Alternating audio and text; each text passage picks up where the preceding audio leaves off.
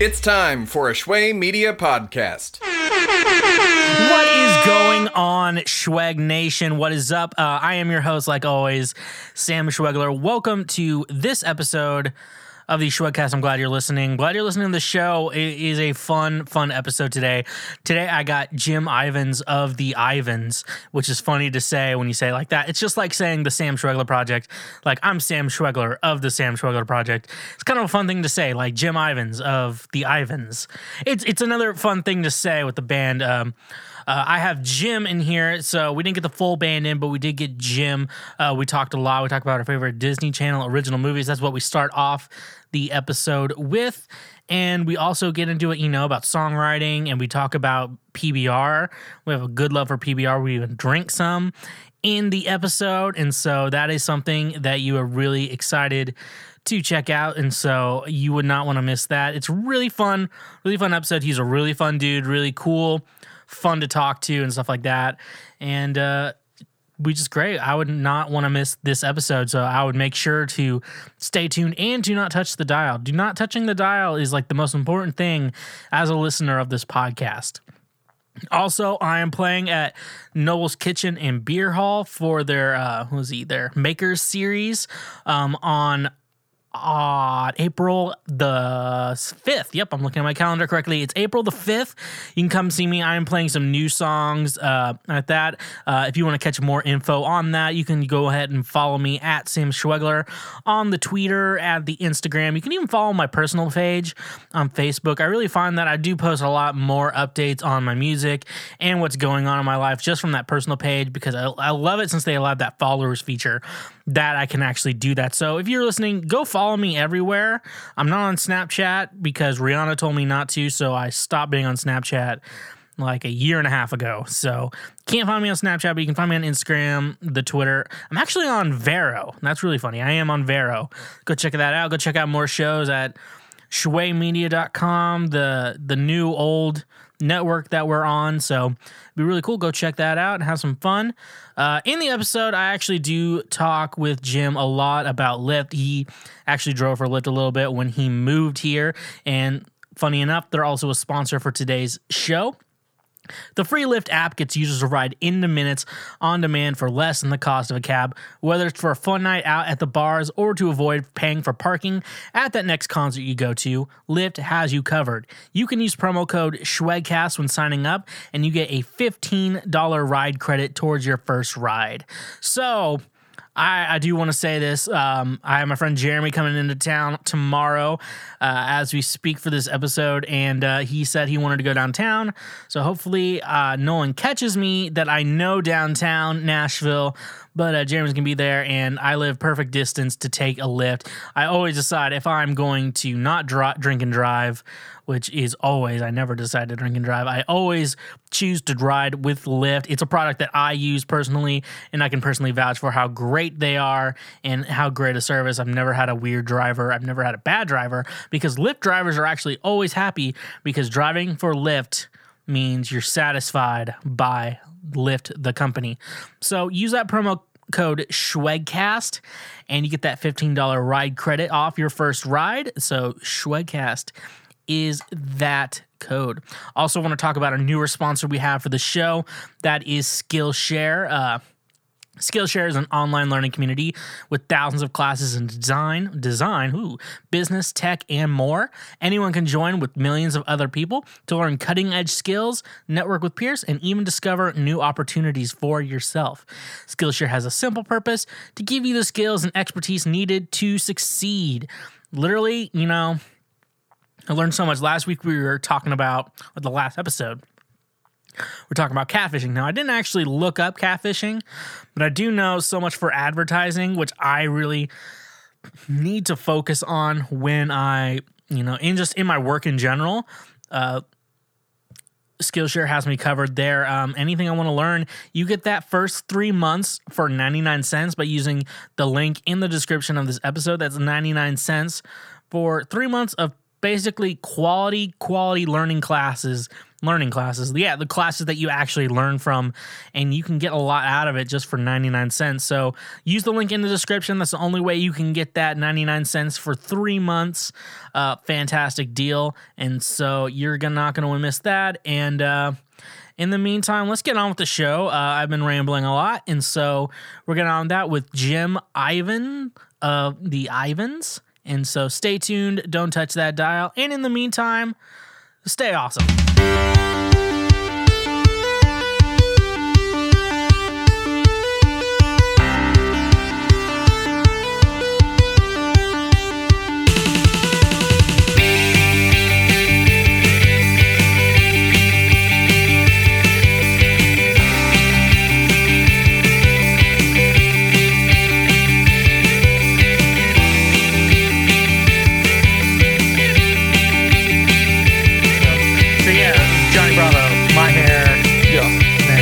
So it's like a good joke to keep it there for like, if you like, whether the joke is like become the meme or the meme becomes you. Yes. Yeah. Or something like that. You ever see that Disney movie Meet the Deedles? Like back in the night. How old are you?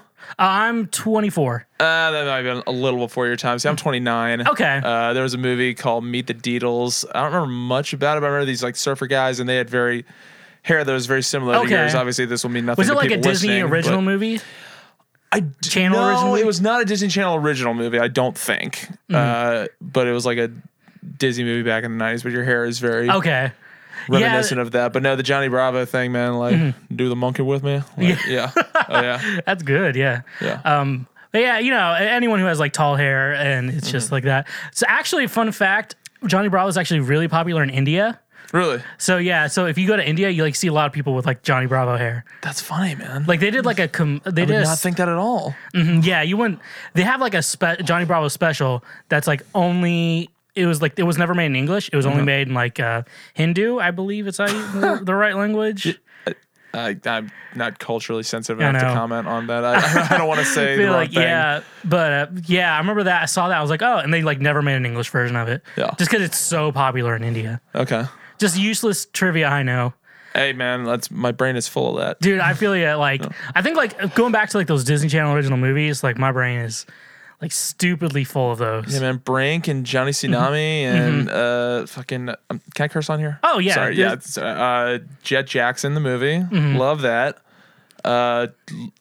I'm just trying to see how many I can remember. Yeah, Smart House. Alley Cat Strike. Ooh. Smart House. Smart House. That was a good one. Xenon and Xenon the sequel, obviously. Yeah, there's God. I've never seen one of those, like, you know, you see like bars do like trivia nights and it's always like The Office. They never do like Disney Channel original movies. Dude, I feel like our generation would like crush that. Yeah, and like, because some of those movies actually hold up pretty well. Like, I couldn't answer that. I have not seen a Disney Channel original movie in like 15 years, but according to like my memory, I think they held up pretty well. Yeah.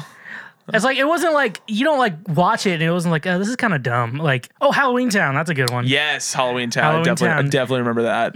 I love, there's one person I know, and what she told me was, she's like, I don't like any movies. The only movie I like is Halloween Town 2. What? Something said like, no one. I know. Like, that's crazy. The only movie I like is Halloween Town. Halloween Town 2. Halloween Town 2. I'm sorry. Calabar's Revenge. I didn't even know there was a second Halloween Town. There's 3 of them. The third one is not good. The second one really does a good job building off the first one. Oh man, my Disney Channel knowledge is failing me right now. I didn't know about the Halloween Towns franchise. It's so weird because it's not like a movie you owned. So like, you never really had. Well, now you can probably watch it whenever you want. Yeah. But like back in the day, you didn't really have a choice of like when you got to watch it. It was just like, this is on Disney Channel tonight. This is when I'm watching it. Yeah, exactly. And then I think at the end of that era was High School Musical. Yes. I want to say that because High School Musical kind of created like this whole big thing out of it where I don't think it was as huge as it was. Yeah. No one like talked about it outside of their home. No, High School Musical, that was a zeitgeist moment right there. That was something that, you know, Xenon the sequel could never achieve. Yeah, I think it just blew up so fast that. But True Confessions. There's another one. Oh, yeah. Wasn't that the one where Shia LaBeouf had like a learning disability or something? Yes. Like obscure. It was True Confessions with just TRU, right? Yeah. Okay, sorry. Her little brother was Shia. I like totally forgot about that movie. Yeah. Shia LaBeouf. Shia LaBeouf is Shia LaBeouf because of the Disney Channel. Mm-hmm. Even Stevens. You forget a lot of things about. There's Shia LaBeouf Disney Channel days, which no one seems to think about anymore. Yeah, nobody thinks about Transformer Shia LaBeouf, which is like the height of his power. Oh, yeah. And then Indiana Jones. And then after that, I think it just went downhill and uphill at the same time. I feel like he just became like a pop culture meme at that point. You become the meme. Yeah, because it was like everyone just like wanted him to like do outrageous shit, and then like he'd like have a meltdown and do something outrageous, and then kind of lean into it. Like there was that thing where what was that? Remember the thing he screened all of his movies in a row, yeah, and he webcast his reactions. So he just had a camera on him the whole time while he watched it. I just remember the gif at the end. He's just like stands up clapping, yes, like with like a couple tears in his eyes, which I've never wanted to cry during a Shia LaBeouf movie, which is just been out of the question for me, to be honest. But yeah, a lot of Disney Channel stuff. You just think about it and you're just like, man, there's a lot of this stuff. Yeah, so much. And it was like, no, because I feel like back in the day, no one ever really talked about it. Luck of the Irish. That was a good one. Luck of the Irish. That was a good one. Yes. The Luck of the Irish. I think that was one of the best basketball movies of all time. Yes. Oh, I got an old school one. My Date with the President's Daughter. Oh my God, with the guy from Boy Meets World. Yeah, Eric Matthews. Yes. Okay, good looking detective. There's one with Justin Timberlake in it, I swear. A Justin Timberlake Disney Channel movie? Yeah, he was in one of them. No shit, that's gonna bother me. I think he was in. So let's. By the way, yeah, It's Gonna Be Me doll. Like, where I need to know everything about it. So I just I'm sorry. Maybe I haven't listened to enough episodes of your show to know. Does everybody talk about that? No one ever talks about it. Funny enough, That's like the first thing I noticed when I came in here. I was like, okay, do I say something about the It's Gonna Be Me doll? Totally. Like, you can question anything in here. Okay, I gotta know everything. So about that. I love NSYNC. So absolutely, NSYNC over Backstreet. I gotta stay true. Okay, cool. We can be friends. Yeah. So I've always I think there was a couple years ago I like really wanted one of those. Yeah. And then like I just I never could find it. And then turns out the resale value on those things are not very high, even like in the box. Yeah. And so I think I'm gonna make it a goal to get all 5 of them. Yeah. Because you can get them in the box and they're not that bad. I like $8. Okay. So like almost like the same price it was when it was in stores. Yeah. Walmart. So yeah, my goal is to keep them all in the box, and then I need to get a good shelf for it. It's just on a panel right now. It's funny. I mean, me and my friends still like talk about that stuff all the time. Like it was funny. Like last weekend, I want to say, like one of my friends texted me at like 12:30 at night. He was like, dude, have you listened to NSYNC I Want You Back recently? That song goes hard. Dude, I was like, yeah, it does, man. Like it's so good. Oh, dude, like you could just like get their greatest hits album and like just bang to that. Yeah. Or not bang to that. Yeah. Actually, yeah, you could bang to that. I mean, you could. You gotta find a special type of person to want to do that. Personal question, do you have like a banging playlist? No, I get distracted. I without going into too much. No. For like no short answer. For whenever it happens, like I have one. Starts off with R. Kelly's Bump and Grind. I feel like that's such like a cliche. Like, I know. You start with R. Kelly and fucking Genuine Pony and that's on it too. Yeah. You gotta put all. There's some classics you gotta put on. Then there's some originals. I mean, I'm sorry. What? Like some not my originals, but I was gonna say like no, I can't do that. Unique. You have to put your own originals. I remember one time, a friend of mine. They weren't having sex, but he was making out with this girl, and he had his like iPhone on shuffle, and we both played in each other's bands, and. He set his phones on shuffle, and all of a sudden, my voice starts playing. He's like, "No, absolutely not!" Like, I had to switch off. Well, I was, and that happened to me as well. Like, I think with him. In fact, if not him, then definitely. Like, I remember there was like a band that we used to play with like a long time, like back in the day. And like this guy I got to know, like he comes on. I'm like, no, this is one reason why I can't have music on, because like it's like people I know's voices start happening. That's like, why. That's why I do. Let's see. I have some classics. I'll Make Love to You, Boyz II Men. That's like a. my goal is like. I mean, if you want to go full Tom Haverford, it's got to be On Bended Knee, Boyz II Men. To Parks and Rec. Yeah. But why else would Boyz II Men's On Bended Knee be playing right now? He's like, I was stood out in the rain for 2 hours. Now I got the sniffles. Let's see. Yeah, I have a lot of them are just like random R&B stuff. See, I just listen to that 90s R&B like regularly. Mm-hmm. Like, yeah. But with stuff like that, you kind of have to be careful because, especially, you don't want to have like some streaming service you don't have like a premium account to. Yeah. Like, the next 30 minutes of ad free thanks to the following sponsors. This is like, he's like, are you new to Pandora? Try out our many radios. I'm like, just kill the mood immediately. Oh yeah. But I made some rules. I actually made some rules. I don't know why I'm going to tell you this, but I made some rules in my apartment. So the first rule is if like sex is going to happen on my furniture, I'm going to be involved. It's a solid case. It's a solid rule to have. I mean, sometimes it's out of your control. You know, if you're having a party or something, or your boy who's like staying with you for the weekend, like he's got the opportunity. So occasionally, I'm gonna be involved. It's a good rule of thumb to have. Yeah, I mean, let's just put it that way. And my second rule is if she's crying, it's over. Like that's just I think that's just a general rule for life, not just like an apartment rule. Yeah, that's awkward. Mm-hmm. Yeah, it's just like, good. So ladies, if you really want to get out of sex with a guy, just start crying. Just act like you're about to get a speeding ticket. Yeah, just start crying. We're getting woke on this show right now. Yeah, so ladies, how to get out of a guy situation you don't want to be in with a guy? Just start crying.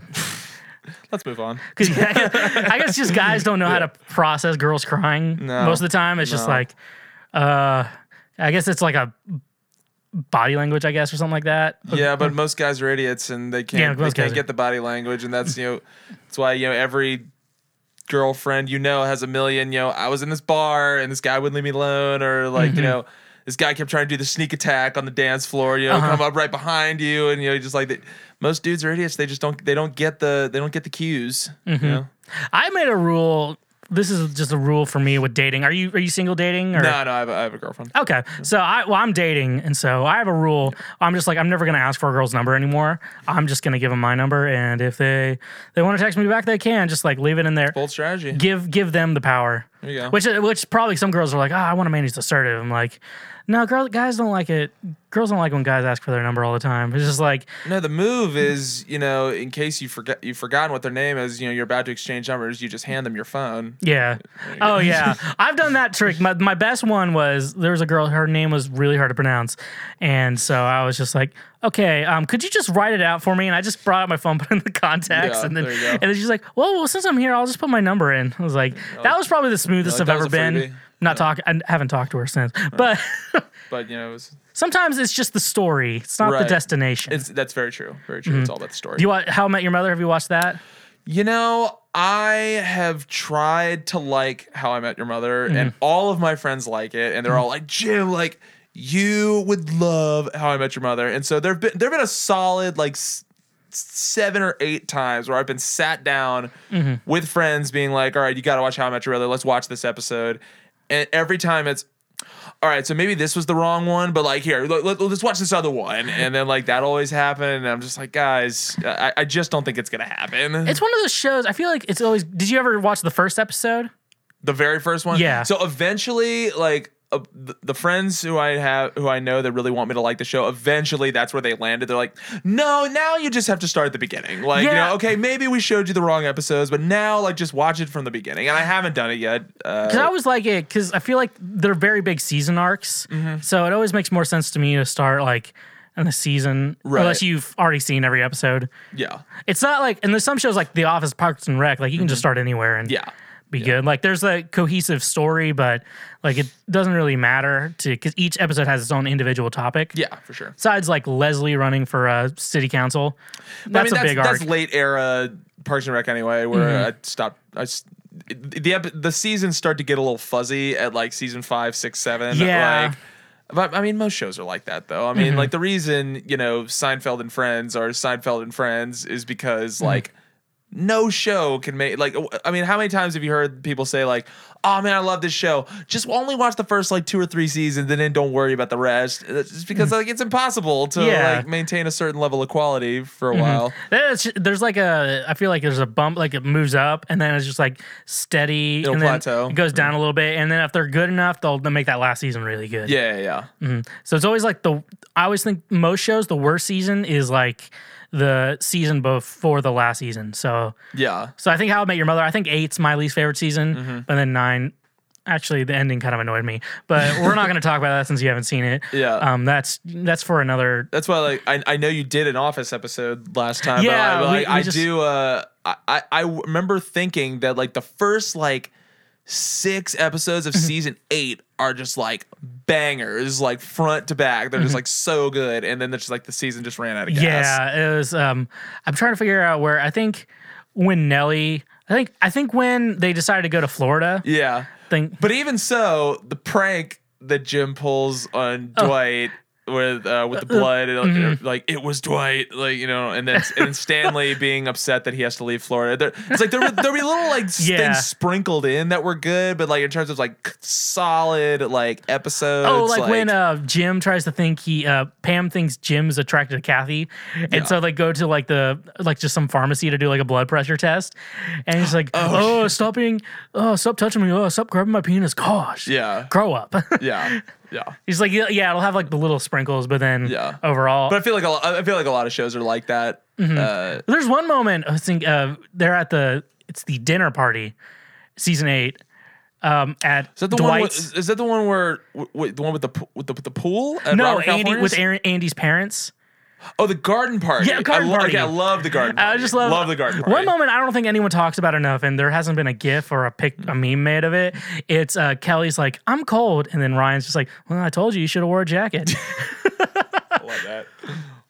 Which my favorite That 70s Show moment, it was just like, it's like, man, Eric, I'm cold. Do you watch That 70s Show? What's funny is That 70s Show reruns, like, so I work at a bar, and we open, or I have to be there at 10, and then we open at 11, and That 70s Show reruns for like the first couple hours of every day I'm there, so I see it with closed captions on all the time. Oh yeah, like, and I'd seen That 70s Show sparingly, like while it was on, and back in the day, but I'm definitely not an enthusiast like I would say I am about like Arrested Development, The Office, and Parks and Rec, and Seinfeld, and all that stuff. Well, it was like there's a scene where like Donna's like, Eric, I'm cold. Well, here, Donna, take my jacket. Yeah. And Jackie's like, Michael, I'm cold too. And then Michael's just like, damn, Jackie, you can't control the weather.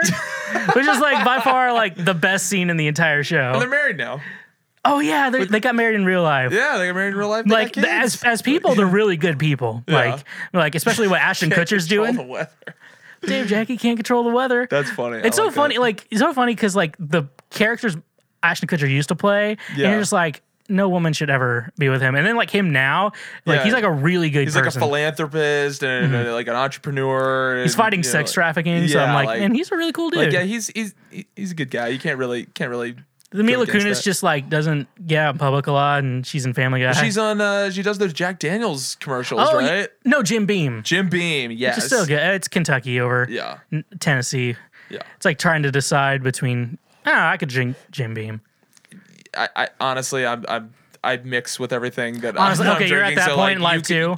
I couldn't possibly tell you the difference, which may be blasphemous to some people, but like I can tell there's like a little difference, but I'm not gonna like choose one over the other. Yeah, maybe if it's gonna be mixed with Coke, it's probably gonna be Jack. Yeah, actually, that's the state of Tennessee. That's like the state drink.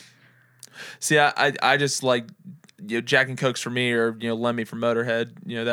That's it for me. I don't think about the Tennessee connection. Yeah, I suppose I should since I live here now. Yeah, I was thinking. I'm always thinking like, was it? Because I watched some video like every state's favorite drink of choice. And let's see, I've lived in 3 states: Kansas, Missouri, and then Tennessee. I too have Tennessee's lived in 3 states. Nice. So 3 staters: Virginia, New York, and Tennessee. Nice. Except I think yours are a little bit better than mine.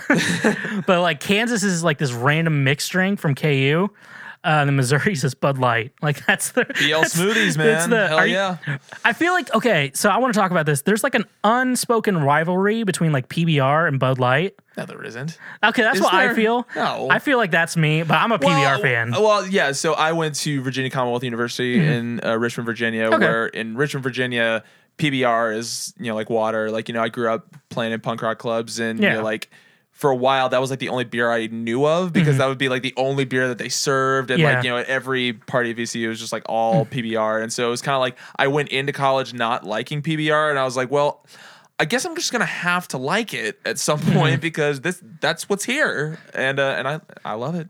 Yeah. People's Beer of Richmond is what it's called back home. The beer in my college was Natty Light, which is like... it's Friday Light, man. I mean, it's a standard. I know. It's like, it's such a like college beer. Yeah. It's like, was it $12 for like 80? Yeah. I'll still have some from time to time. I don't mind it. Yeah, but I work at a craft beer bar where, everyone looks down upon me for that, but I'm just like, nah, man, come on. There's a difference between like, you have your like PBRs and your Bud Lights, and then you have like your nice craft beers. Because like the craft beers is like, you just want to have one and you want to really enjoy it. Where like your PBRs and Bud Lights, it's like, I want to drink a lot of this and I'm going to go to a show. Yeah, exactly. I call them like show beers. Oh, absolutely. Yeah. Where it's like, it's not like really piss water beer, but it's not like a craft. Yeah, no, I'll go to shows and just be like, yeah, all right, I'm having like 6 Bud Lights tonight. I know, it's like you don't want a craft beer when you go to like a show. Like I've never like the last thing I want is a New Holland Dragon's Milk. When I'm going to a fucking rock show. Like, not gonna happen.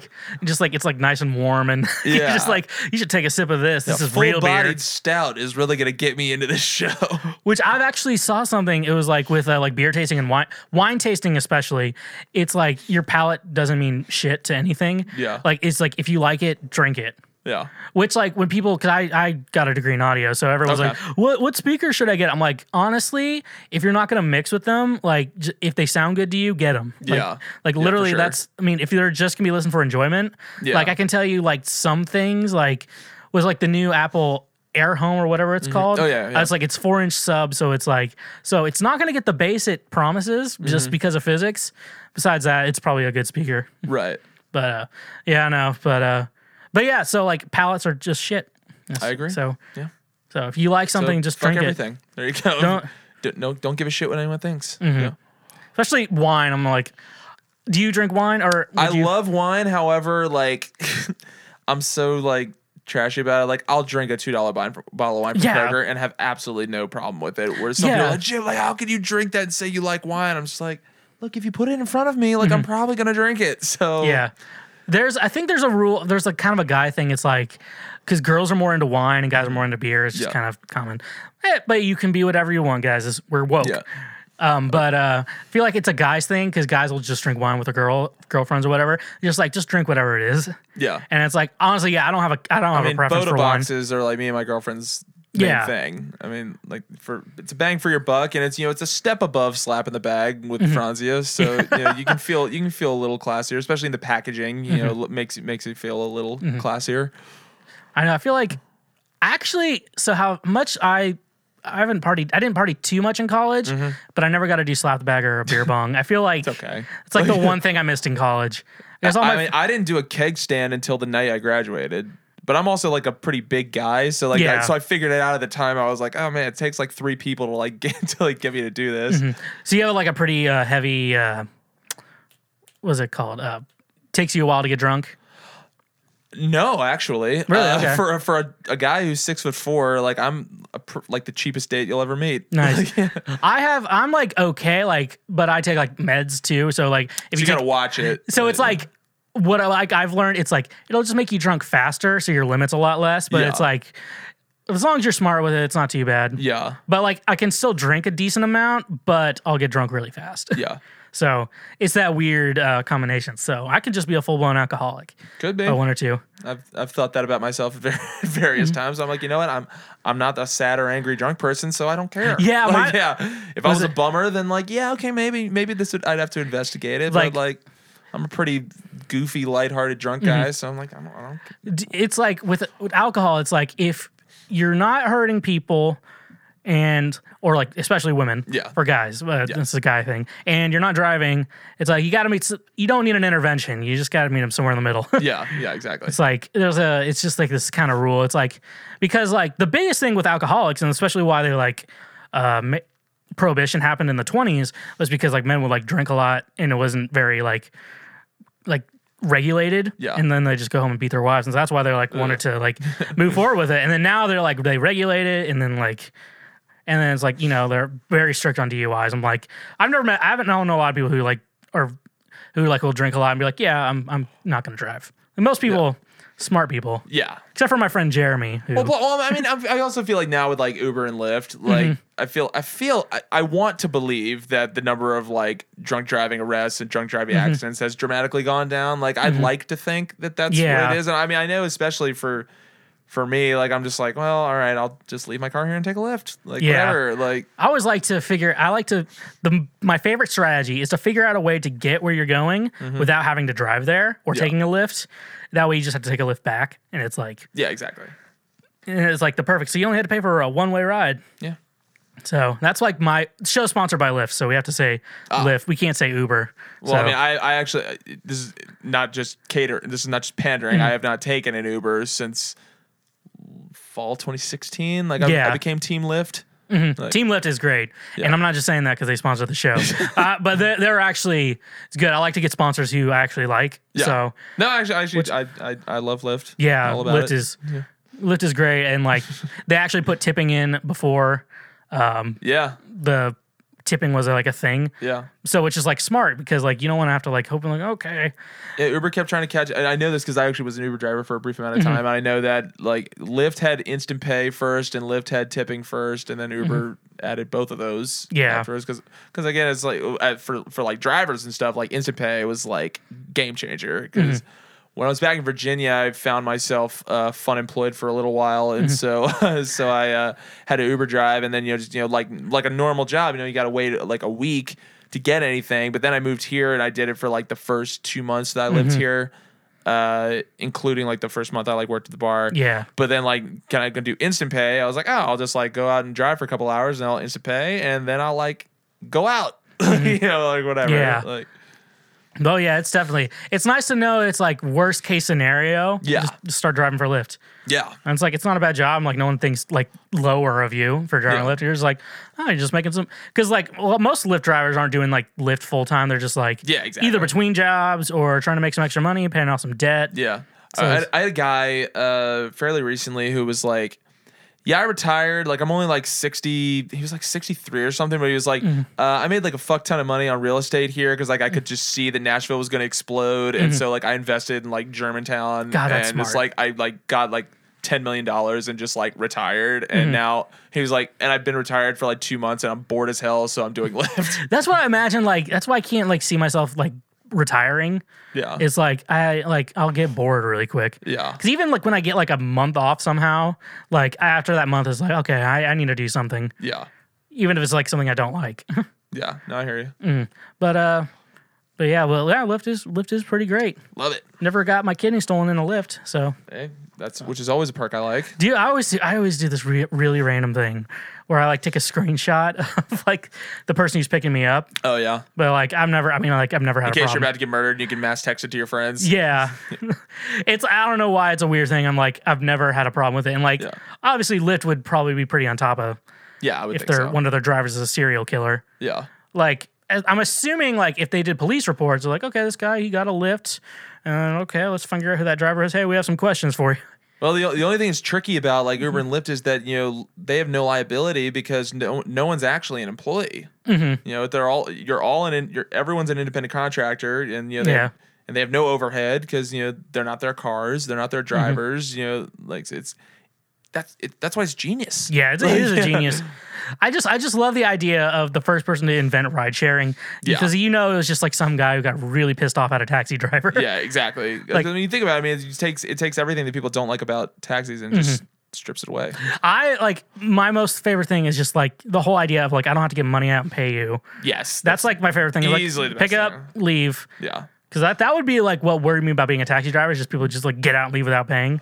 Yeah, I mean it's good. I mean, I lived in New York City for a little while, and thankfully all the taxis do have the credit card swipe. So like, so that was nice. But even then, in a Lyft, you don't even have to take your credit card out. Yeah, I love the laziness. And then once the ride's done, you tip them, and then you're good. Especially with like you got a Postmates and stuff like that too. Oh yeah, it's like I don't want to have to like give my money out and then have to like sign. I like to pay online, and then they're like, oh, we need you to sign this. I'm like, oh. What the hell?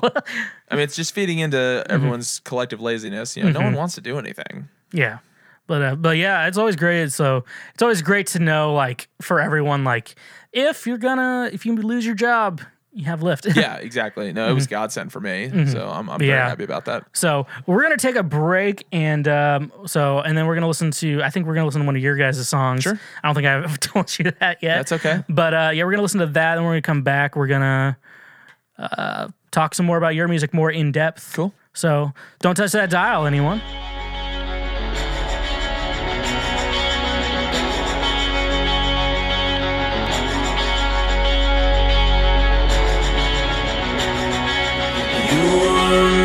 To save my life, and even if I die out on the wild with you, I'm your shade, you'll be my shine. And even if I die out on the wild with you, even if I die out on the world with you.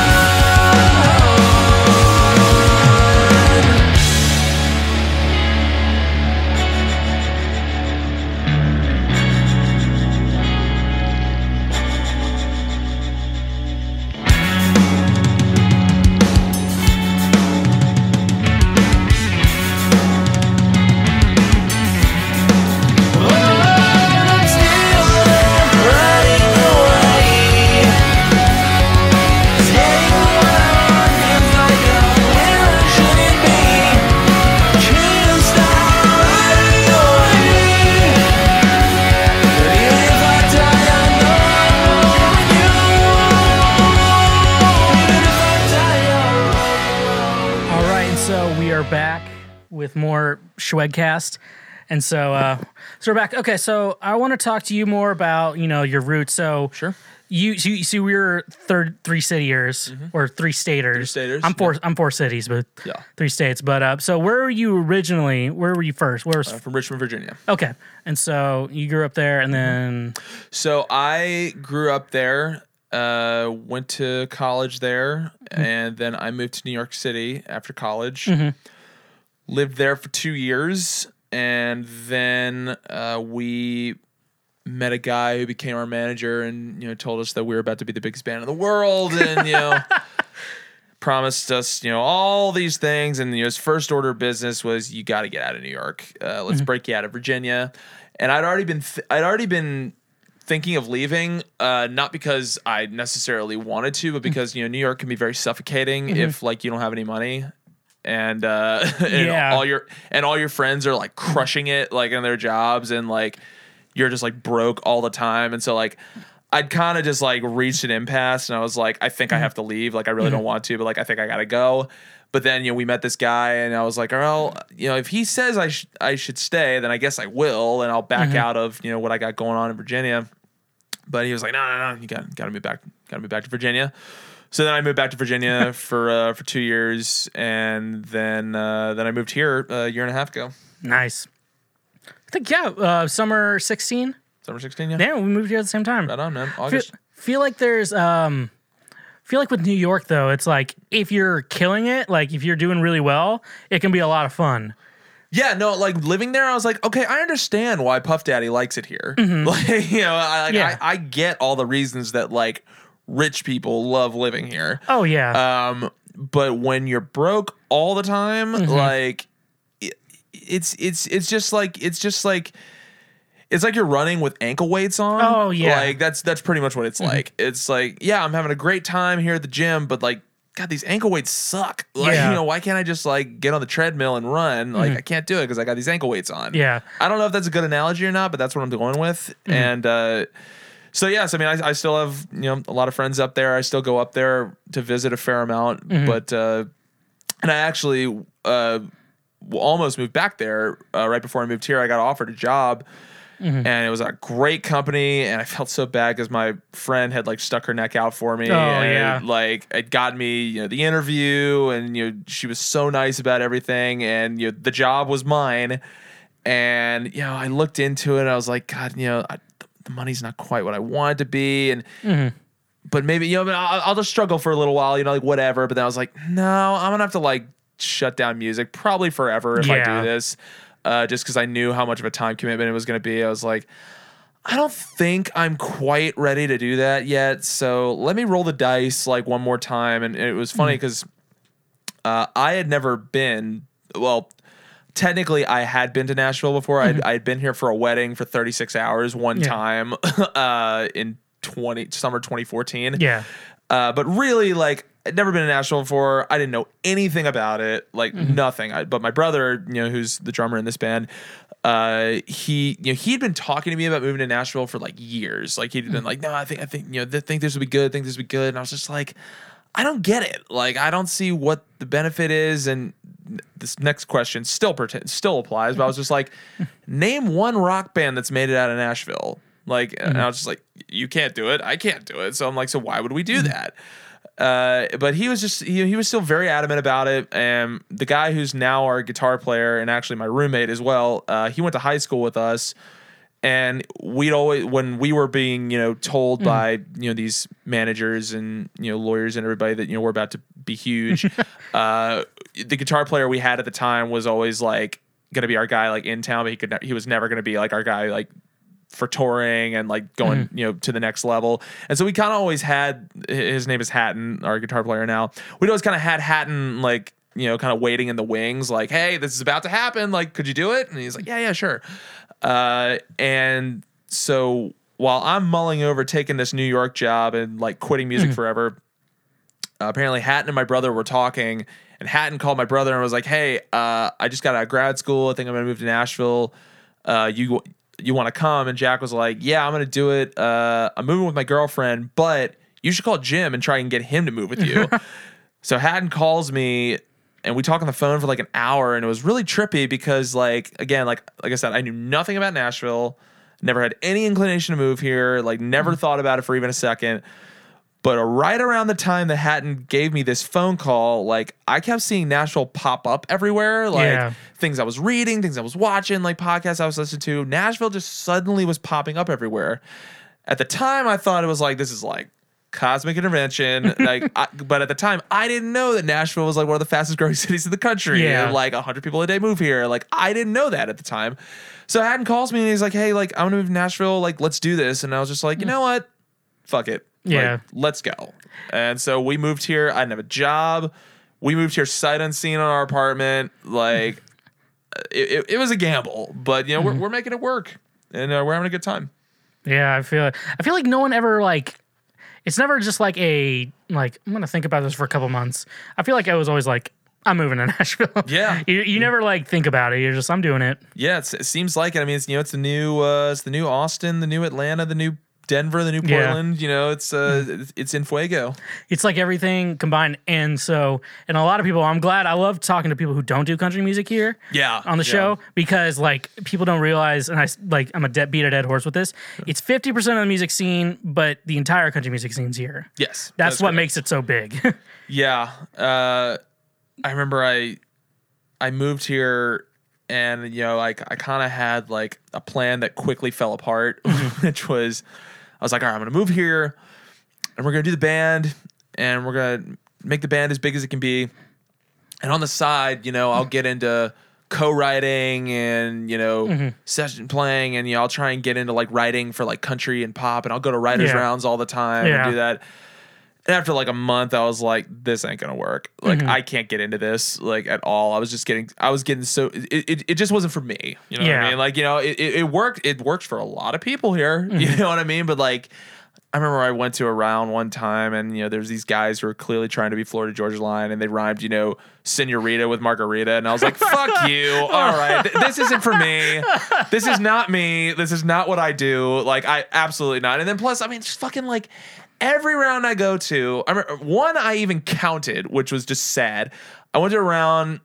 There were, I think, 4 writers, and it was a really long one too. Like, each writer was playing like 5 songs or something. So it was like I like peripherally knew one person in there, and so I was there, and I counted. It was like 4 writers playing 5 songs each. I counted like every other song had a whiskey reference in it. I was just like, guys, like, come on, like, we can do better. Like, we don't have to make a whiskey reference in every song that comes. But that was just what was happening every time I'd go to one of these things. And so I was just like, you know what? I'm just going to focus on me, and I'm going to focus on making our band as good as it can be. And, you know, I will leave this to people who can do it better, and people who can really sink their teeth in this. With the whiskey reference, if you say, I feel like the way to get away with it is if you say, I'm drinking whiskey neat. So like, that's I put that in a song, and so I'm gonna justify. So now I'm gonna justify it. Also, I hope I didn't just offend you or anybody. No, there's So like my first open mic night I went to in Nashville that I played at, and I don't just like go to them for fun. That seems just weird if you're not playing at it. This girl is like this small girl, I think Mike Brown, a couple years younger than me, and she's obviously like moved here because of her looks. I want to say that. So she sang this 2 songs. Seen a couple of those. Yeah, she sounded like the old Taylor Swift, which is like, it was just what like who was legitimately a 16-year-old girl, which is just it's just a 16-year-old girl singing about horses and her guitar, I mean, but she sang one song. It's called about her beer koozie. And I'm like, this song is shitty. And then her second song was about how she had a boyfriend. I was like, but like, people eat that shit up, man. Like, you know, it was like, there's like this kind of thing where you kind of make like kind of dorky songs, which is kind of, but like Taylor Swift does it really well. Yeah, but I mean, that's why she's Taylor Swift. Yeah, I mean, like, there's some things Taylor does that she pulls off really well. Like, We Are Never Ever Getting Back Together. Yeah, like that song's good. And like, but you put that in the hands of anybody else, and you hear someone saying, "We are never, ever, ever getting back together." You're like, "Shut up!" She does like it's lame. She does like one of those kind of type of songs in album one, maybe 2 if it's a longer album. But this girl, like, if that's all your types of songs, or it's like these goofy songs, it's gonna get grating after a while. It's like, I don't know. I think songwriting should be like, if you're gonna do something fun that's like a party song, make it a party song. Yeah, but don't try to act like it's a serious song. Yeah, if it is, like, I don't know, but yeah, writers' rounds can be so, like, you can meet some great people, and then you can. I mean, look, I've never met a jerk or a dick or somebody who's like so full of them. Like, I've never met a mean person here in Nashville. Like, everyone I've met has been super nice, and just like a really good person. But I'll just be like, I can't fucking stand your music, but like, I like you. Like, I like you a lot. I'm probably not gonna listen to your music. Yeah, exactly. And you know, I've met some people like, oh, we should write together. And I'm just thinking like, I don't know. Maybe I'm just a bitter old jaded guy, but like, I'm just like, where's that gonna go? Like, I don't know. I always write, because my philosophy with writing, it's like, okay, I'm gonna write with you. It's gonna be your song, and I want it to be meaningful to you. I just want to help you facilitate it. Yeah, like, I don't want to. I mean, and I've done that with other people before. Like, before I even moved here, like I wrote a couple country songs for this girl in Ohio, and it was a really interesting experiment because she This producer in Richmond, his name is Pedro Ada. He's an amazing guy. Got to get the plug in. And he was at a wedding, and this like 15-year-old girl got up and sang a song. It was some cover song, and he's like, "Hey, like, you know, I run this studio. Like, if you ever have any songs, like, you know, I'd love to have you like record them." And she's like, "Well, I don't really write. I write lyrics. I don't really write songs." And so he texts me, and he's like, "Ever written a country song before?" And I was like, "No." He's like, "You want to?" I was like, sure, okay. So I wrote this girl a couple songs, and then one of them got on MTV. Oh wow, that's good. There was this horrible reality show called that no one will remember. It's called Big Tips Texas. It was only on for 1 year back in like 2014. I want to say it was basically like, you know, Jersey Shore was like had like just ended, and clearly MTV was like, all right, what if we took Jersey Shore and put it at a bar in Alabama and we call it Big Tips Texas? And this song got on it. It was like it was on it for like 2 minutes straight. Like, I mean, it was really cool that like I got it on there. You got that revenue money? You get that? I mean, it's reality TV. So for those who don't know, licensing in TV and film can be very lucrative, except if it's reality TV. Which, you know, I love the exposure, and I'm very grateful that I've gotten that I get to put that, you know, on my CV. Like, hey, I've gotten on MTV a couple times. But I mean, you get like a couple $100. Like most of the time when you do sync licensing, you get a sync fee like up front. Yeah. You know, you get like, I mean, the sync fees, depending on what it is, I mean, they could be like a lot of money, like tens of thousands of dollars, like depending on what it is. For reality programming, it's all gratis. Yeah. And so you only make, you know, ASCAP royalties. However, what's really funny is every now and then that one episode will air in like Argentina. So like my ASCAP international royalty statement came out like a month ago, and it was like it had aired in like the UK, Belgium, Argentina, and like there was one other random country, and for some reason there was one single airing in like all of those places. And some episode that aired, you know, 4 years ago. And it's the same thing. Like, you know, our old band, you know, we got on The Real World a couple of times, and then there was this tattoo show called Best Ink that Pete Wentz used to host. Oh, I think I remember that. Yeah, we got on there too. And so I mean, so every now and then I'll get a notification that like I've got something from ASCAP. It's, you know, it's for like 78 cents, you know, because one time this episode aired. But sorry, a very long tangent. Oh, that's all good. Like, yeah, you know, I mean, I wrote a couple songs for her. I ended up writing like 4 more songs for her that we never got around to recording. And then I wrote a couple R&B songs for a guy too, which was from the same producer in Richmond. He had a guy come in because he wanted to mix an R&B song, and he asked, Pedro asked him the same thing. He was like, "You got any more songs?" He's like, you know, I got all these beats that, you know, I make and, you know, I sing and everything, but like I don't write. And so he texts me, "Ever written an R&B song?" So like, I'd love to try, and I did, and it was really cool. One got pitched to be on Empire. It didn't make it. Ooh, that would have been so awesome. No, that would have been good royalty money. Yes. No, I mean, that's network television prime time. Like I would have made a just some random reality show that's like no one's ever gonna watch. Exactly. But that would have been cool. So in talking about like, you know, what we're talking about with songwriting, like I kind of like that style of, you know, like with you know, this girl Riley Rowe, you know, she gave me words and I made a song out of that. And then with Abstract, you know, he gave me music and then I, you know, wrote lyrics and melodies to that. So like I kind of like that style of working, but yeah, I'm just so stubborn in like writing. Like, you know, put me in a room with somebody. I'm just not that guy. I'm trying though. You know, we're working on a new album right now, and that's kind of been our, you know, it's kind of been starting with, you know, skeletons of songs, and then instead of,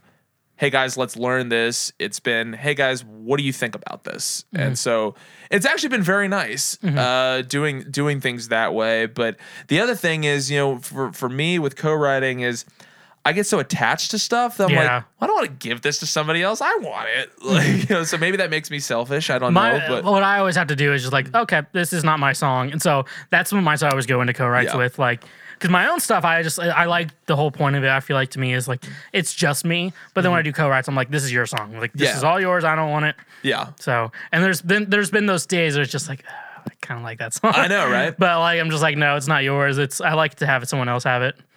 Yeah, I remember, you know, the last time I did a write here was actually with 2 friends of mine from back home that also live here, and then me and one of the guys who, you know, we used to play in bands together, you know, we just ran into the classic problem that we always used to have, which was that I wanted everything to be really big and he wanted everything to be really small, and we were never going to agree on a middle ground. So I'm like, I feel like this scenario could happen a lot if I, you know, try and do this. And so I'm just like, you know, I don't need to do this. I just want to focus on our band. You know?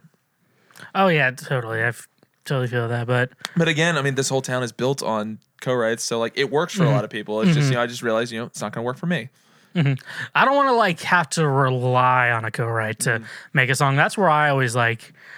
Well, that's me, but like, so I've written with some people who are like aren't like guitar musically. Yeah. Which how I imagine Taylor Swift writes is that she writes all the lyrics and stuff, and then she has like her producers help her with the music, and so like she's very like the one in charge of like the lyrics. Right. That's how I imagine it. I'm not for sure because that's like because I always like Google this stuff all the time and like watch YouTube videos, but because like you don't want to give out all your secrets. But that's how I imagine Taylor Swift, because she seems so like on point with all her writing. Yeah, I mean that's the other thing. You know, for me, you know, lyrics are so important, and you know, I grew up and still, you know, idolize these guys that were just like pure like lyricists, and you know, since I'm the one singing, you know, I always, you know, I feel bad, and you know, there's sometimes, you know, some of the guys, you know, will, you know, be like, hey, you know, I got some ideas for lyrics, and I'm like, I'm not trying to be a jerk. It was just like, I feel weird singing lyrics I didn't write. You know what I mean? And like, I'm so lyric focused, and I just, you know, I just dig down and, you know, just like beat them out of myself, and you know, just like to do that in front of somebody, and to like, you know, hey, well, you know, what's next? You know, what's next in the story, and what needs to rhyme with this? And I'm just like, that's not going to get me the pure. It's not going to get me the purest expression of, you know, of what I'm trying to say. So again, you know, it works for everybody. I mean, even John Mayer recently was just like, yeah, people have asked me to like co-write with them, and I'm just like, I just can't do it. Like, yeah, that's why like me, like I couldn't do it with like my own music. I can do it with someone else's. That's like, I like writing music, but like I can't do it. Like I'll have other people involved in my own stuff. Well, let me ask you something. Okay. So, because this is the other thing. Like, I mean, I could be totally. I'm happy to admit that if I'm wrong, but like, the way I see it, you know, some people are like, especially with so many people that, you know, do co-writes just like all the time here. People are like, oh, you got to write a song like every day. Like, you know, just got to write a song every day. I feel like that would dilute content and creativity. Do you, but then the converse of that is people like, no, it actually like strengthens your craft, and it actually makes you like, it makes you think more, and it makes you, you know, writing all the time makes you, you know, able to, you know, just, you know, come up with all this stuff. Because so that's kind of the converse of it. But you know, for me, I always felt that it would dilute things. How do you feel about that? I go for this thing. It's if like depending on where you are at as a writer. Well, I think about it as I'm thinking about like playing guitar. So when I was younger, like in like 13 or whatever, I practiced a lot more. However, it wasn't as efficient. So now I don't practice as much, but when I do practice, it's super efficient. Like it's good practice. So I feel like it's the same way with songwriting, where it's like when you're first starting out, write every day like that. But now I'm at a point where I'm not like a Grammy Award winning songwriter, but I've written so many songs. At some point, it's like, if I'm gonna sit down and write a song, I want it to be a good song. I mean, they don't always come out that way, but that's kind of how I mean, look, I'm 29. I've been writing songs since I was 14. Yeah. So yeah, I'm totally in with you. But yeah, it's just, I think it's just a older thing. I just think it's because songwriting is like playing an instrument to me, and like it's like producing. Like when you start out, you mix every day, and then stuff like that. It just makes more sense because like I'd rather do less, but have it be a lot better than do more and have it not that good. Yeah. But when you're starting out, like you don't really have a choice. Yeah, like definitely. you just have to write as much as you can. You should, yeah. And because I mean, that's what always so fascinating about, you know, when you're younger, and I feel like that's the thing that everyone's always trying to recapture, which is that when you're younger, like you don't know the rules yet. Like you don't know the structures, like you don't know the tricks. Like so you're able to like write songs that are just like weird, but like they're so good because like you don't know that like, oh, that's not usually how that goes. Like that's not usually, you know, where you'd put that chorus or your bridge or that riff or whatever. Like, and I feel like it's like impossible to recapture that once you've like written enough songs to like know what works and like know like what structure is. I know I've realized in the past, like, I do, like, there's a certain feeling to a type of line you write, and it's just like, I know that doesn't work. And then, like you said, I'm not going to put that in the eraser, put something new, and then it turns out to be a lot better. So, I mean, like, practice is a key with songwriting. Like, of course. It's like, with anything. You're not going to, like, do, like, Song of the Year first song you ever write. Yeah. But, I mean, like, it takes practice, and then you have to realize what works, what doesn't work. You have to let people listen to your songs, even though sometimes you don't want to. Yeah. So. Oh, yeah. But yeah, that's that. So let's talk about the Ivans for a second. So you're the vocalist, guitarist. You play the white Strat. I do. Yes. I saw that. It looked really nice. It is. I love it. Sorry, I've been wanting to do a Strat build. So yeah, because I learned with Strats, it's like because they're so customizable, and it's hard to just find one that has everything you want with it. Yeah, that's the one shortcoming with it. I play an American Strat through an AC30, and just because twofold, one, Billy Corgan, Smashing Pumpkins is like my idol, and two, just Oasis is my favorite band, and so all the kind of British rock sounds. I grew up, when I was kind of learning seriously how to play. It was Oasis. It was and it was learning every song on OK Computer, and then it was Arctic Monkeys and Stereophonics were huge for me, and so. It's trying to emulate, that kind of like British rock sound, but sometimes you just need a Les Paul. You know what I mean? Like you can get like almost there, but sometimes I'm just like, especially in the studio, I'm like, all right, well, I'm not gonna record like any distorted stuff with the Strat. Like I'm gonna use, there's like a sound you want with the Strat though. I'm gonna use a 335 or a Les Paul or a PRS or something like that to like really get the beefy girth sounds, for the big stuff. But live, the Strat works to straddle both. It's a very versatile guitar, but just in the studio, I use it primarily just for clean stuff. Yeah, except Les Paul, I'm always so scared with because Gibson's quality is just like dropped dramatically. Like they weren't even at NAMM this year, so like I don't know if they're gonna be at Summer NAMM because that's the one I care about. Right. Yeah. That one's here, and so I don't have to like get a hotel or anything. Yeah. Exactly. But yeah, they weren't even, and they created this ugly Flying V. Really? Yeah, oh god, the Flying V is interesting. The Flying V I feel like is the Flying V, the Explorer, and the SG are ones that I'm like, I feel like nobody looks good playing those, like especially the SG. But like, I feel like the Flying V, like you've got to be a special type of person to actually look okay holding one of those. Like, yeah, let me find it. Pulling up the computer now. Oh yeah. It's not it. Getting close.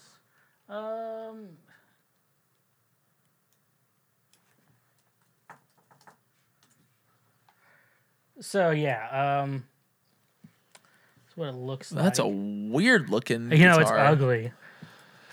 I mean, I guess, kudos for not resting on their laurels and, just making the same shit over and over again, but that's a weird looking guitar. Yeah, it's like $3,000. Like I'm not gonna. I mean, it's Gibson. I'm not gonna pay. There's no Gibson and cheap or affordable have never been in the same sentence before. Have you seen John Mayer's new PRS? I have seen that. I'm very interested. I'm like, it's interesting to me because like I feel like has Fender not like trademarked that.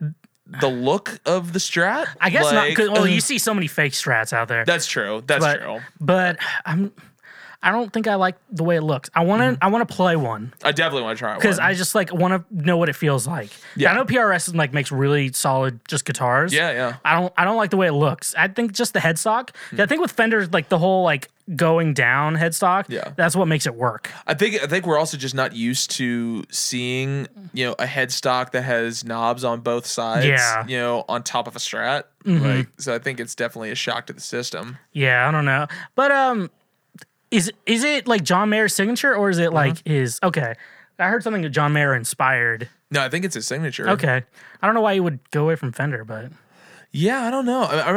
I remember I saw him when he was touring Battle Studies. I've seen him 4 times. He's unbelievable. I think he's the best songwriter of this generation, easily. I saw him when he was touring Battle Studies, and I remember for one song, it was Assassin, he pulled out a PRS, and I was so taken aback that John Mayer was playing a PRS guitar. Yeah. And then recently with like Dead and Company, I've been seeing him play it a lot. And I want to say when he came here last summer, he played it on at least one song. But it's been interesting. Yeah, I'm like you. I'm like, I don't know why he would, since that Fender, neck pickup, bluesy sound is like, that's John Mayer. Yeah. Like, So I'm like, I don't.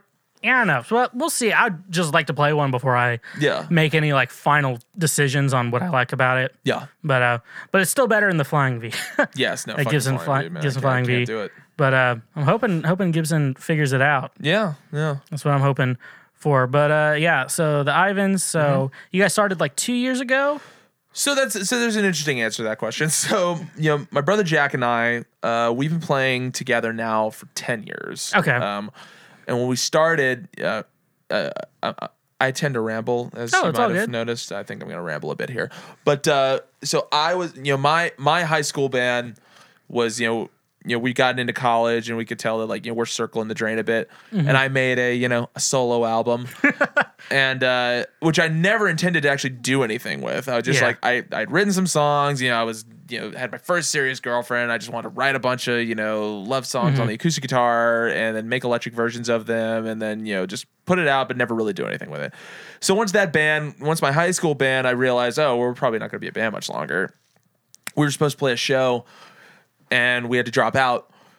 And so one of my friends who was a guitar player was like, well, why don't we like play this songs from your solo album? I was like, that'd be kind of cool. And so I grabbed, I grabbed two guys from the high school band. And then, my brother who is, I've known since, I was 14 is this like unbelievable drummer, is like one of the best drummers I've ever seen in my life. I was like, well, why don't Jack like come in here? Because we're brothers and we've never played music together like ever. So why don't I get him in here? And so for this show, I was like, oh shit, like, well, we don't have a name. Well, the album's just under Jim Ivans, so I guess we'll just be that. And our guitar player was like, I'm not playing a show as Jim Ivans. We'll be the Jim Ivans band. I was like, oh, okay, fine, whatever. Mm-hmm. That was all that went into it. Like I never thought about it again. Yeah. So then we start playing shows. And then we start, and this is back in the MySpace days. So this is 2008, 2009, we start playing shows. We start opening up for like huge bands, and we start getting some nice. We work with Ace Enders from the early November, and we start like getting a little bit of buzz on MySpace. We get on some big bands' top 8s, and everything. You remember that from back in the day?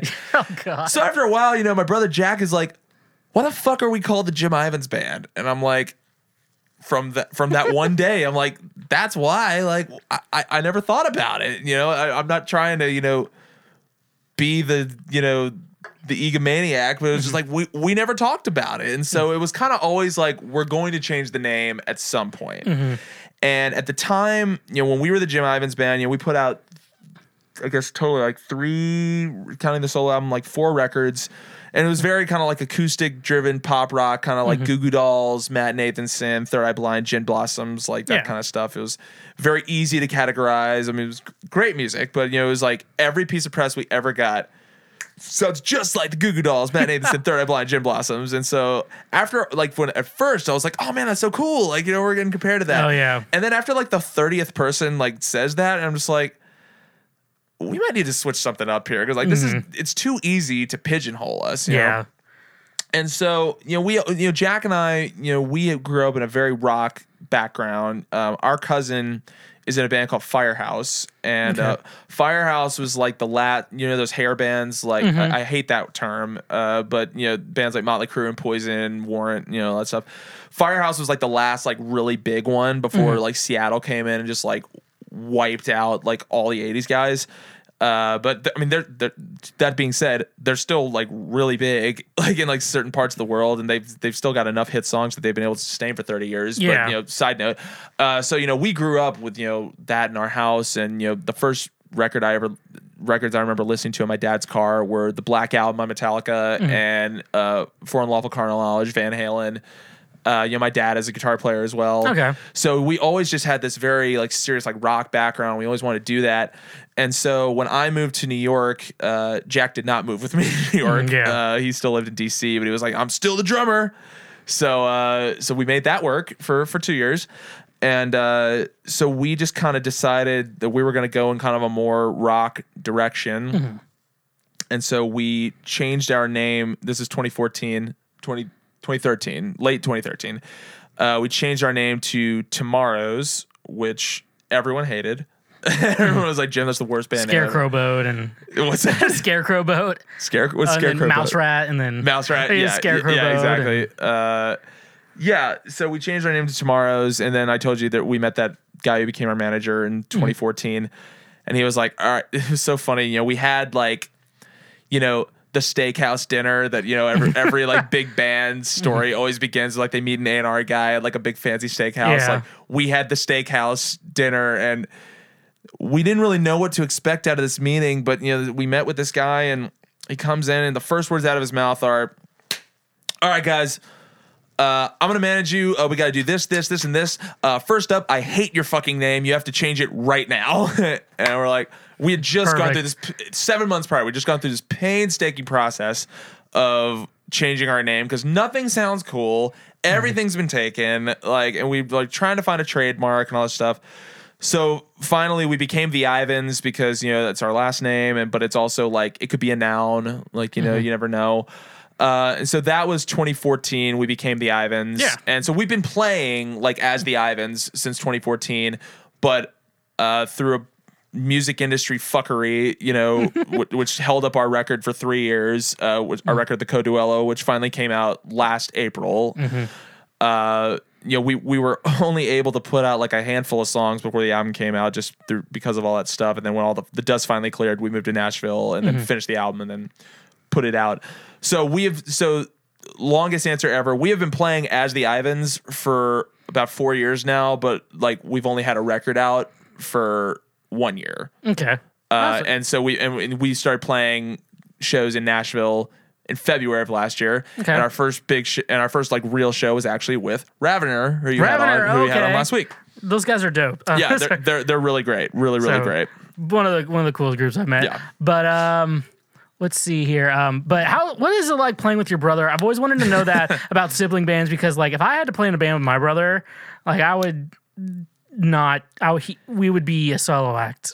Soon. You know, it's great. You know, I think Jack and I are like, we're like too close. And so because of that, like there's no one who can make me go 0 to 60 in 1 second like Jack. And likewise, you know, we'll like yell at each other for like a second, but then we'll be like, all right, so are we going to the bar tonight?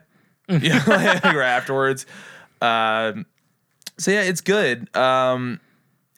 We have a really good writing partnership that, you know, we've kind of evolved over time. And as we kind of wrote the album, you know, we kind of fine tuned that, you know, I can say that most of the time our dynamic kind of works as a writer producer type relationship. And I don't think Jack would disagree with that. You know, a lot of times I'll present Jack with something, and he acts very much like a producer, and he's got a great ear for, this needs a different bridge. Let's put this riff here. Shorten that chorus. You know, we need to do this. We need to do that. The other thing, working with your brother, you know, it's also very blunt. You know, Jack will be like, I think that song sucks. And likewise, Jack will be like, I think we should do that. I'm like, no, that sounds terrible. So like, you know, it is honestly, it is this push and pull dynamic that we have that I think makes our songs really cool, and that makes our sound, you know, to Kanye myself a bit, I think that makes us very difficult to pigeonhole. And I don't think that there is one band that you can say that we sound like. And I think it is because I want to take things all the way over here, and Jack wants to take things all the way over that way. And so we play this tug of war and eventually land somewhere in the middle. And that's where you get the Ivans. Nice. Yeah. I have this, I'm very weird where I don't give out compliments unless I like actually mean it. Well, that's nice. Well, I'm one of those, like, I'm not going to just like say, oh, you did a really good job. I'm like, unless I actually really thought you. Well, I mean, I would think you wouldn't invite someone over to your apartment to talk to them if you thought they sucked. Like, so I at least had that going for me. I was like, well, I guess he doesn't think we suck, so that's cool. Because I was like, if someone's going to tell me, oh, good set tonight, I'm like, I really want them to mean I did a good set. Like, I don't want them just to say that to be polite. I really want them to mean it. Yeah. So I try to treat other people the way. So I've had friends in the past who are just like, man, you never give me any compliments. I'm like, yeah, I haven't. I list off the last compliments I've given him, just because I know it's just a me thing. It's just like, because just how I want other people to treat me. It's like, yeah, I told you did really good at a laser tag the other day. I said you did really good at this podcast. I was like, so I'm like, I don't know, but yeah, I get that. With your siblings, I guess it makes more sense than what I do, and just don't tell people like good things unless they do a good thing. I mean, the other thing that's interesting about working with my brother that's good is that Jack is this incredible drummer, and then I'm a mediocre at best guitar player, and I play guitar, Jack plays drums. Well, then starting in high school, I learned how to play drums, and Jack learned how to play guitar.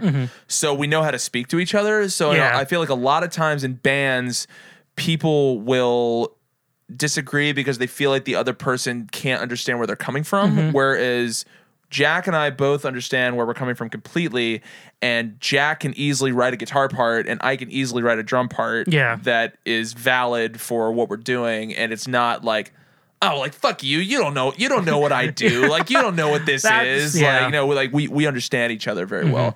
Was it? But I'm sorry, I cut off your and a good quote, to quote the Beatles, it was they were asked the question, is Ringo the best drummer in the world? And then John Lennon replies with, he's not even the best drummer in the band.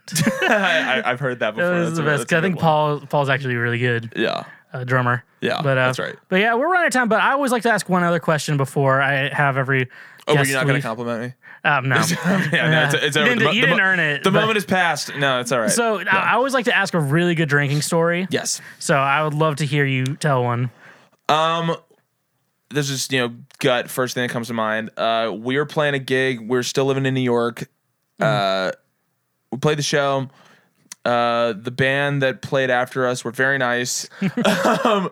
So we were walking back into this bar where we just played, and this is like this, small little rock club in Chinatown.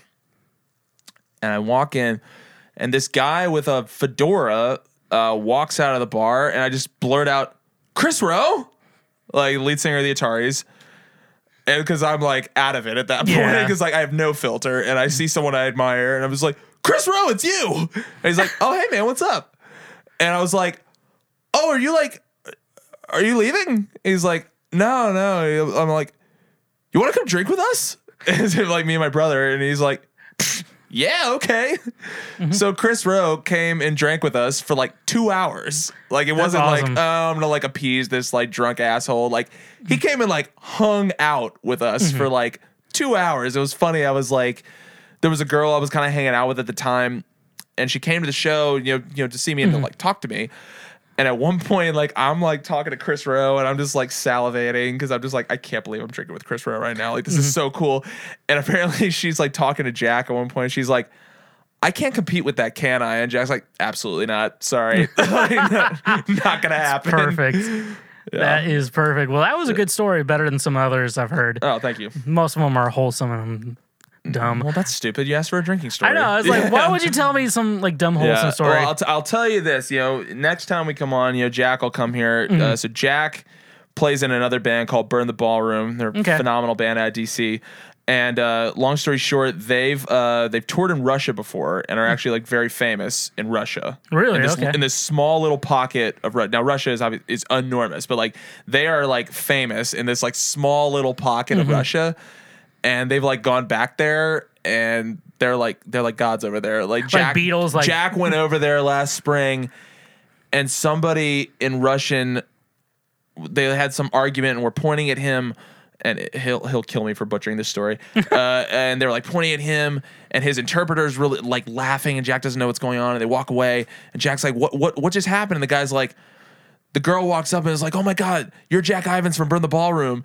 And the guy was like, no, that's a Jack Ivins imposter. Jack Ivins from Burn the Ballroom would never be in this bar right now here in Vladivostok, Russia. That is so perfect. So next time we're here, Jack will regale you with Russian drinking stories that are way better than what I can do. I love the idea of like people think you're like the fake version. Yeah. Which like I feel like if you see Adam Sandler in public, you're not going to think he's Adam Sandler. Exactly. So that's like the perfect like imposter. Yeah. It's like, yeah, I'm just a lookalike. Yeah. But yeah, thanks for coming on. Thank you for having me. We talked a lot, and yeah, next time we can get the full band or more. Absolutely. We can add more on to it whenever you guys are releasing new music. Bring all the guys in here. Mm-hmm. Yeah, it was a lot of fun. Well, hopefully next time we come in, we'll have a new record. Okay. And where can we all find your new stuff? So right now, The Code Duello is the name of the album that we have out right now. So that's, iTunes, Apple Music, Spotify, YouTube. Pornhub. Yeah, we're background in some serious Bang Bros compilations. So that's everywhere. And mind you, we are The Ivans, IVINS. So you can find that everywhere. TheIvans.com. And we're at The Ivans at Facebook, Twitter, Instagram. Awesome. We play around here a bit. I don't how quick do these episodes go up? This one's 2 weeks from tomorrow. Okay. We'll have already played at Cafe Coco, but we're hopefully, we're gonna hunker down we're making a new album right now at Leeds Recording in Brentwood. Got a shout out, nice. Adam Leeds. It's amazing recording studio at Leeds Recording on Instagram. We're making a new album there. It's gonna fucking blow the walls off. I'm telling you, like it's incredible. What I think we're gonna do, and this one's like a band album. Yeah. The four of us are really like digging in together, and I think that's really, really cool. And so, sorry, long tangent. We're making a new album. We're playing lots of shows. TheIvans.com. Boom, there it is. Awesome. Well, thanks everyone for listening. Go check out more stuff on this at shwaymedia.com. And like always, stay awesome.